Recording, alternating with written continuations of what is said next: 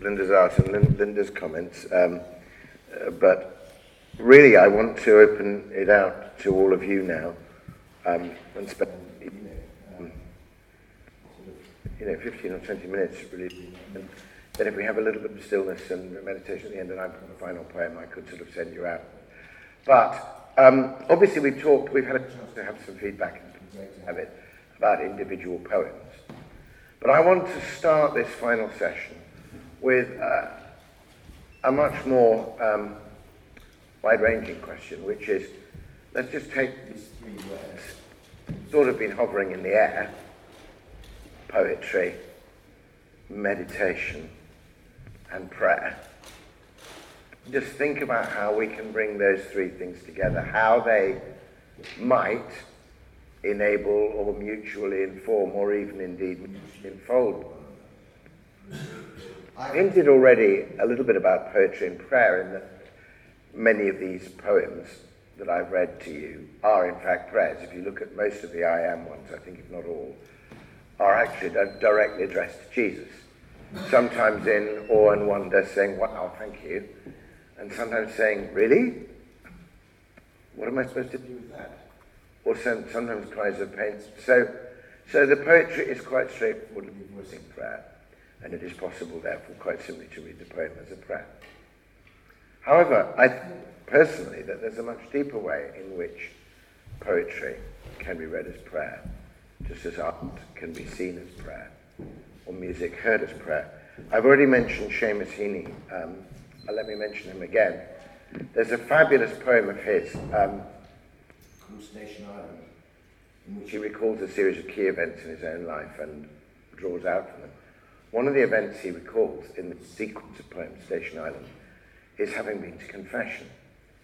And he remembers the priest behind the grill who's giving him, like after he's confessed, you should have your penance, if you like, or your task, or your advice. So, Heaney in the poem says, a voice that had spoken years ago from behind a grill spoke again about the need and chance to salvage everything, to re-envisage the zenith and glimpsed jewels of any gift mistakenly abased. What came to nothing could always be replenished. Read poems as prayers, he said, and for your penance, translate me something by Juan de la Cruz. Spanish. Translate me something by Juan de la Cruz.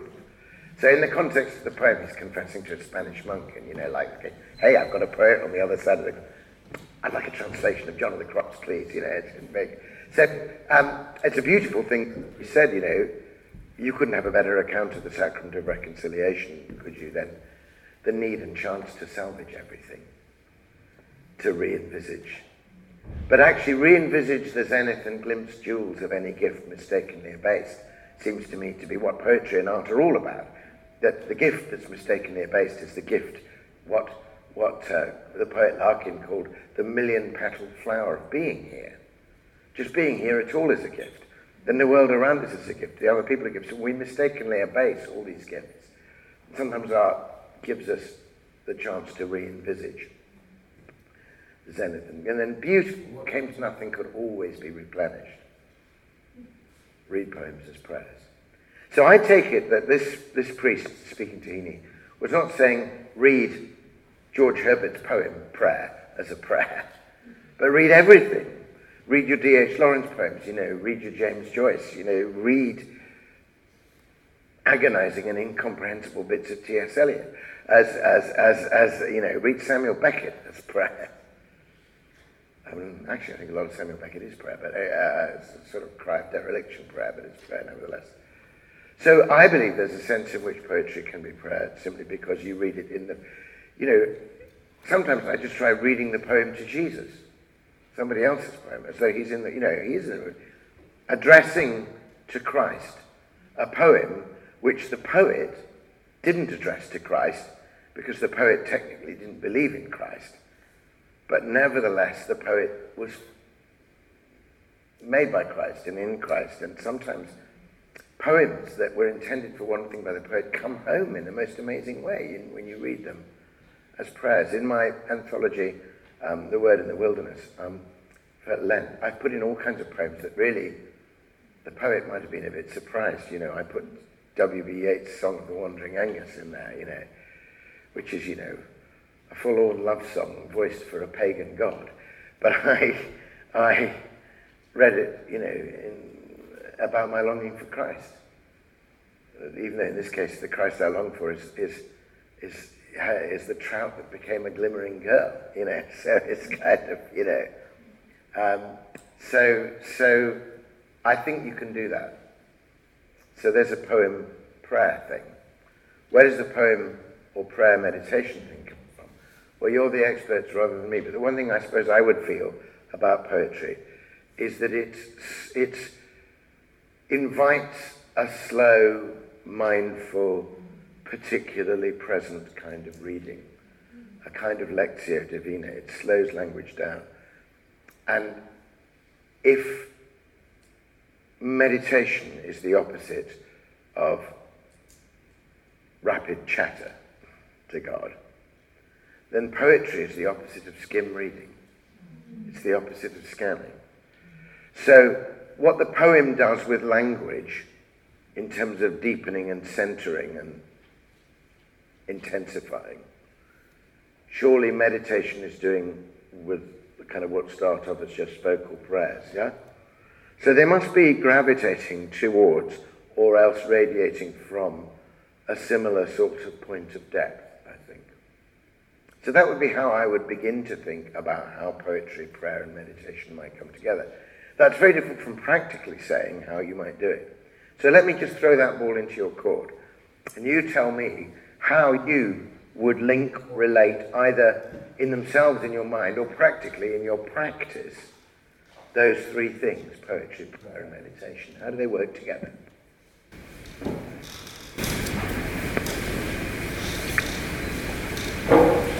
I'm conscious of some statements in a book I read, Making Nothing Happen, by poets.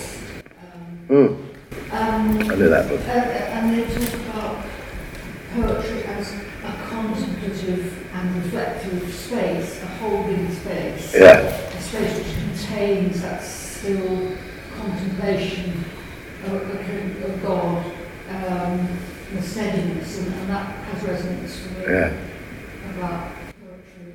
Well, there's some examples of that in the book, of the particular kind of poetry that does that. Can you remember? Well, yes, actually. There was one which I can't recite because I can't remember it all, but it was about a Muslim woman called Gavin. It was about the encounter with Zen in a Japanese garden. And there was one line, which I don't know, I think, where he expected ordered stones, but a Catholic priest with tears in his eyes took him by the hand and showed him his beloved Zen with love. Yeah. And the other one was just a simple poem by Nesbitt, which is a sort of almost a Quaker poem, which is a doom, which is God make the gentle, where life is hard for living and where the world is harsh, God make me kind for loving. Yeah. And just that gentle, those gentle cadences. Yeah. Just the very thing, just in the thing you've just quoted, brings an element which surely poetry and meditation have in common, which is glad repetition, deliberate repetition. Poems have choruses, they have refrains, they have repeated lines. They return again and again to a phrase, and each time they return, it's deepened in some way. And surely, if you're praying the Jesus Prayer, or if you're praying another of those very brief utterances or chanting them, there is that sense of recognizing that the words have more and more to give, rather than less and less to give, as you take them.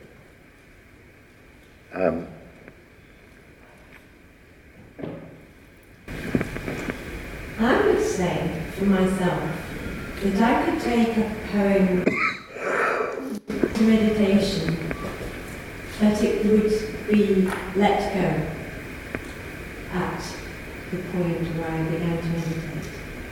But it was there at the beginning, and it's there at the end. But the bit in between, God seems to do to us what poetry seems to do to language, is it squeezes out all the rubbish and leaves this beautiful, the real meaning of us and our lives. But the rest, it seems to be all rubbish is left behind. And it feels like that's what poetry is doing to language, that it's taking the very best and presenting it. And that seems to be, I would say, the time of God's poem, that we are all God's poem. Certainly that's... You are being uttered by God. I think it's really important, and sometimes you have to let Him speak you. Yes. Rather than, forestalling Him. I'm glad you said that thing about you might leave the poem behind. You might use the poem to enter into the silence and meditation. And you might leave the poem behind in order to then be into the deepest. And you might pick it up again. I think that's very important, and I think that leaving behind the poem is a compliment to the poem, rather than an ignoring of the poem. The great American poet, Wendell Berry, poet still, I think Wendell Berry is one of the prophets of our age, but he has a wonderful poem called How to Be a Poet, brackets. To remind myself. And it starts, so we were talking about, it begins with the words, make a place to sit down. Sit down. Be quiet. And then it has this whole thing about you must depend on time, patience, discernment, more of these than you have. And he goes, but at the end, he says this about writing a poem. He says, try to make a poem that does not obscure the silence from which it comes. Try to make a poem that does not obscure the silence from which it comes. So that presumes that the poem comes from silence, and that it will clarify the silence which follows it. And indeed, the lines that follow those lines in the poem, after he says, try to make a poem that does not obscure the silence from which it comes, he says, there are no unsacred places, only sacred places and desecrated places. And that sense that, you're trying to sacralize again what may have been desecrated in language. But I've always stayed with that, try to make a poem that does not obscure the silence from which it comes. So I could well imagine that it would always be the test of a poem, that you could take it into silence, that it could stay in the silence, and that it would not obscure, but would clarify the silence. And so in that sense itself agreed to be silent while you continued, and then be ready for you when you wanted to pick it up. So that's very helpful. Yeah. And that makes a circular relationship. Yeah. Between the writing of absolutely. The silence, the writing of the silence, and going into silence. Yeah. Which is equally important for its own sake, the silence, as the poem is in words for its own sake. Yes, absolutely. So it is a circular thing.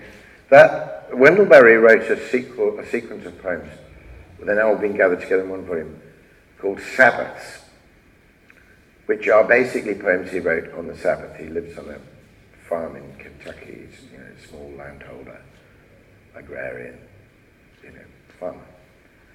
And he makes a poem, each Sabbath. And they're very much poems of contemplation and rest. There's an absolutely wonderful one where he talks about getting up from the house and going into a grove of trees on his farm.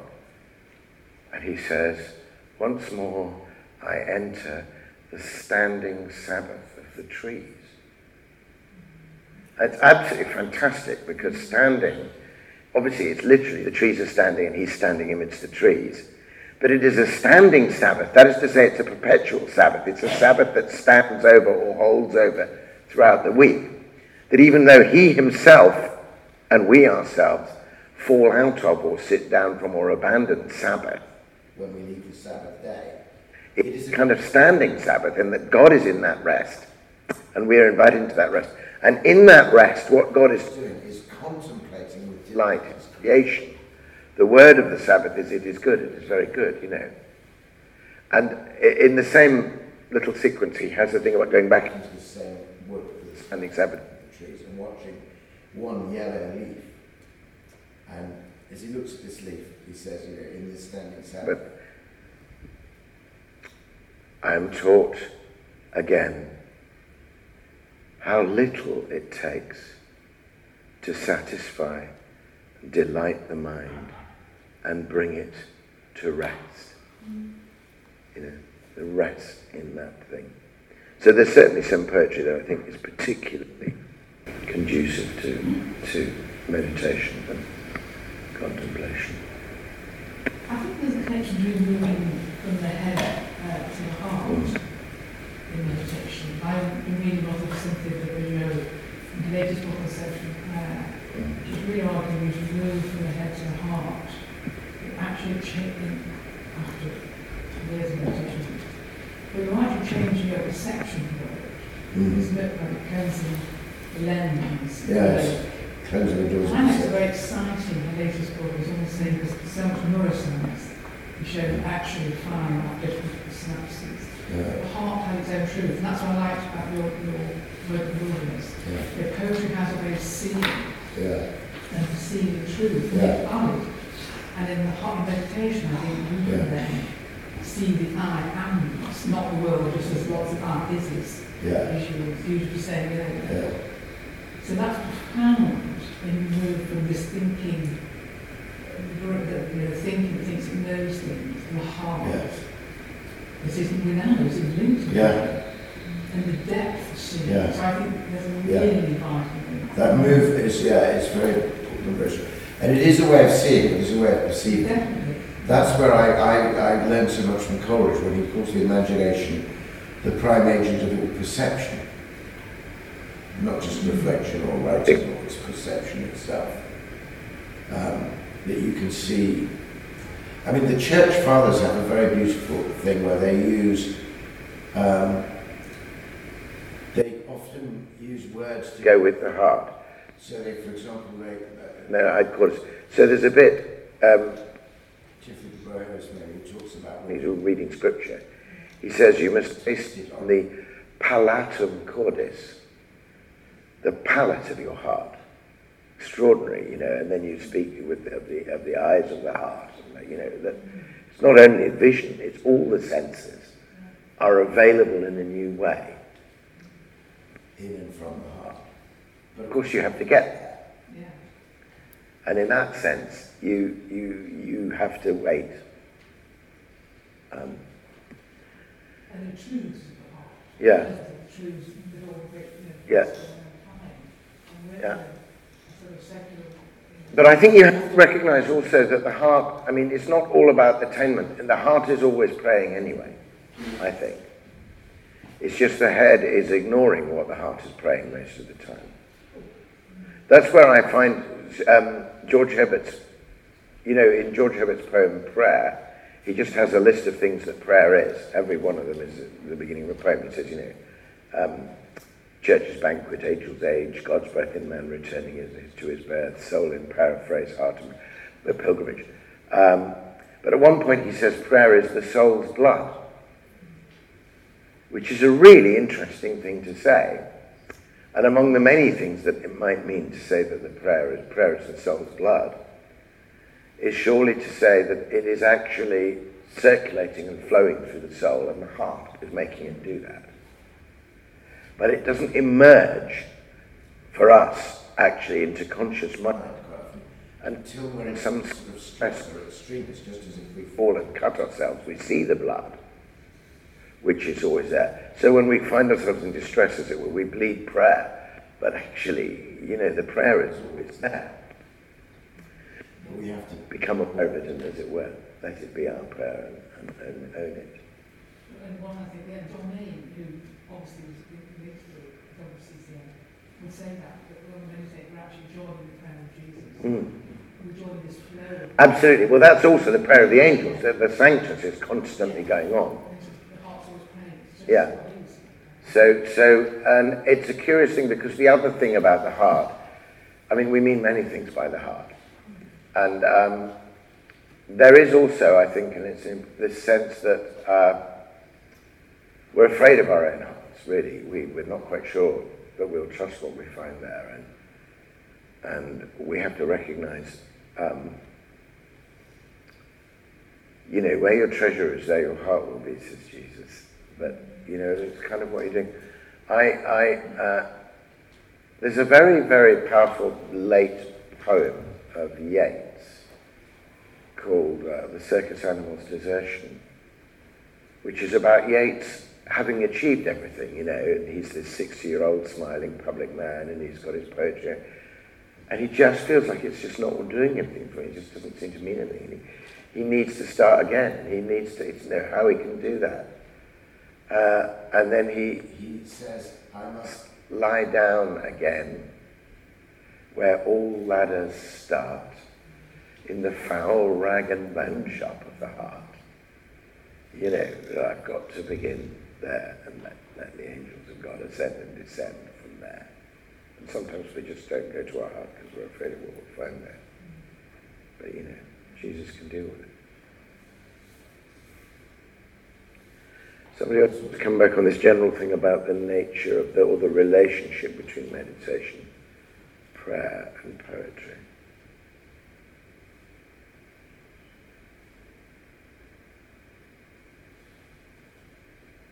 They kind of move into and out of each other, don't they?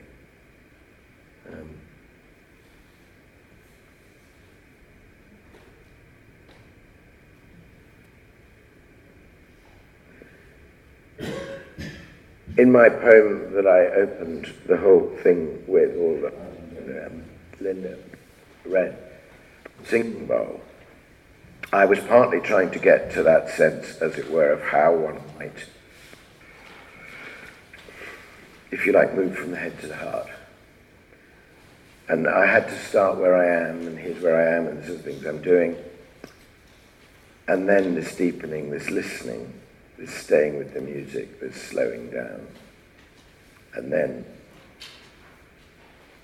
I suppose it's almost the heart being, there's a paradox in this poem which is about emptiness and fullness.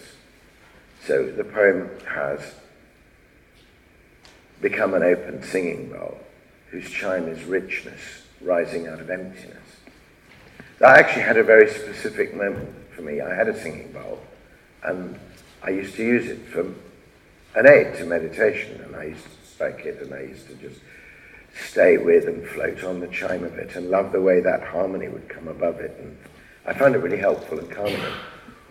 Unfortunately, our singing bowl was we kept it near the front door, and people put things in it, because it was there.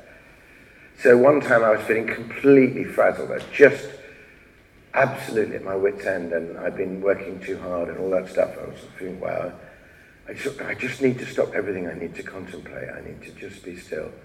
I know I'll strike the singing bowl, and I'll just sing.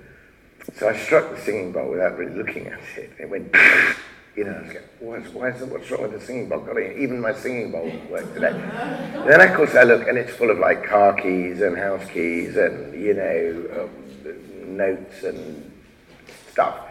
So while I thought, I know how to make my singing bowl chime, I must empty it. And I'm just in the course of emptying the singing bowl, and I go, this is why I'm such a mess. This is why I can't pray anymore. This is why I can't, my singing bowl is just too full. So this chime that's richness rising out of emptiness was actually arose out of physically emptying the stuff out of our singing bowl in order to make it chime at all. So then sometimes I'm aware of such little brain that God has to be blindingly obvious to me before I finally get it.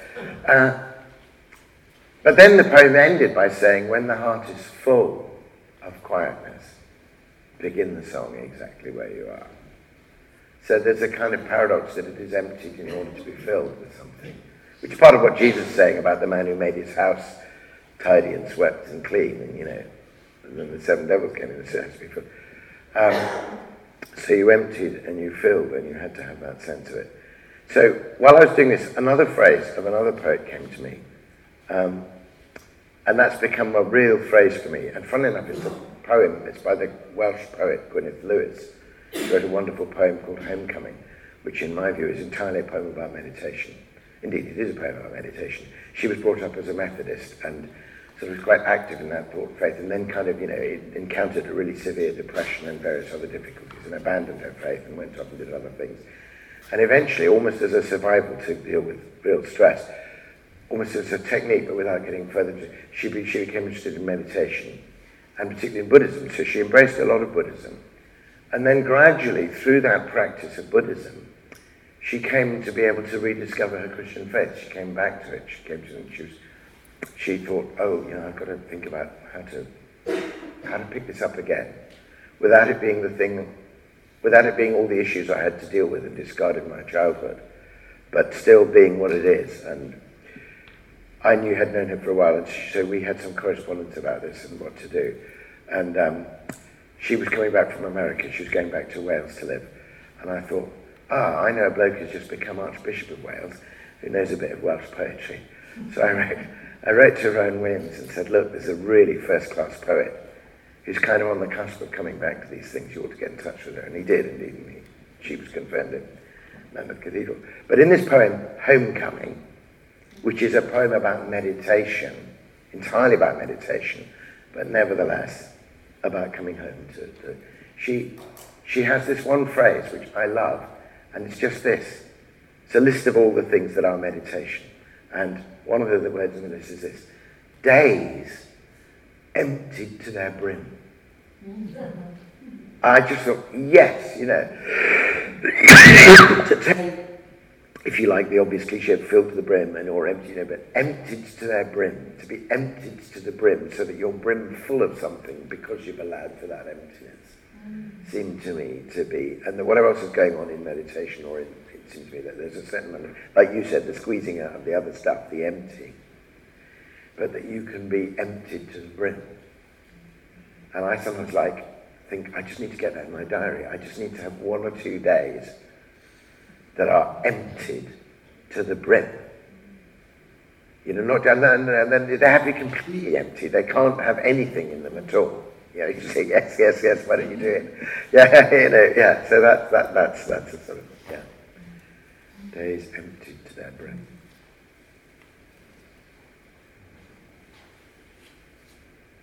Maybe as time is going by, so we're going to have should we, I'd like to send you out with one last sonnet, which is on here.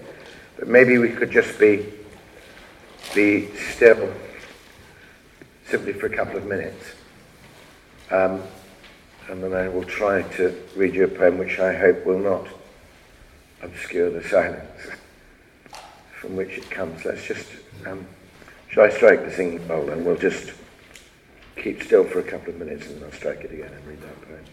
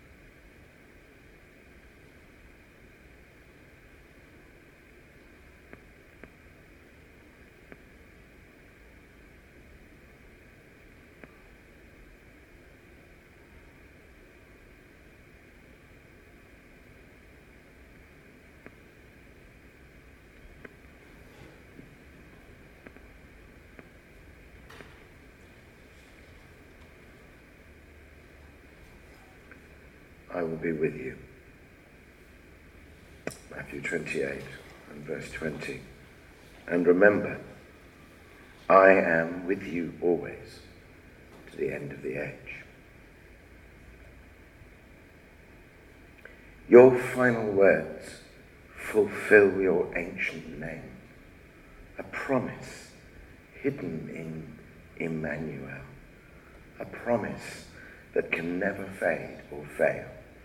I will be with you till the end of time.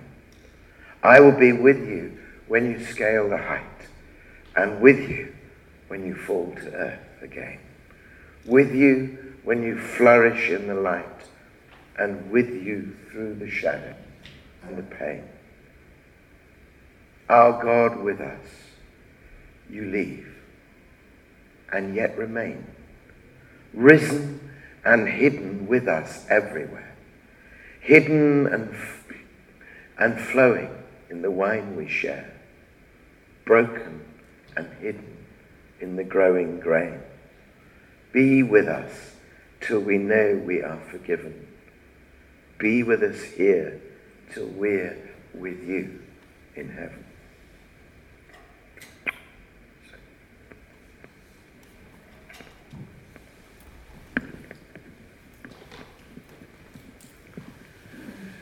Thank you very much for being here. Thank you.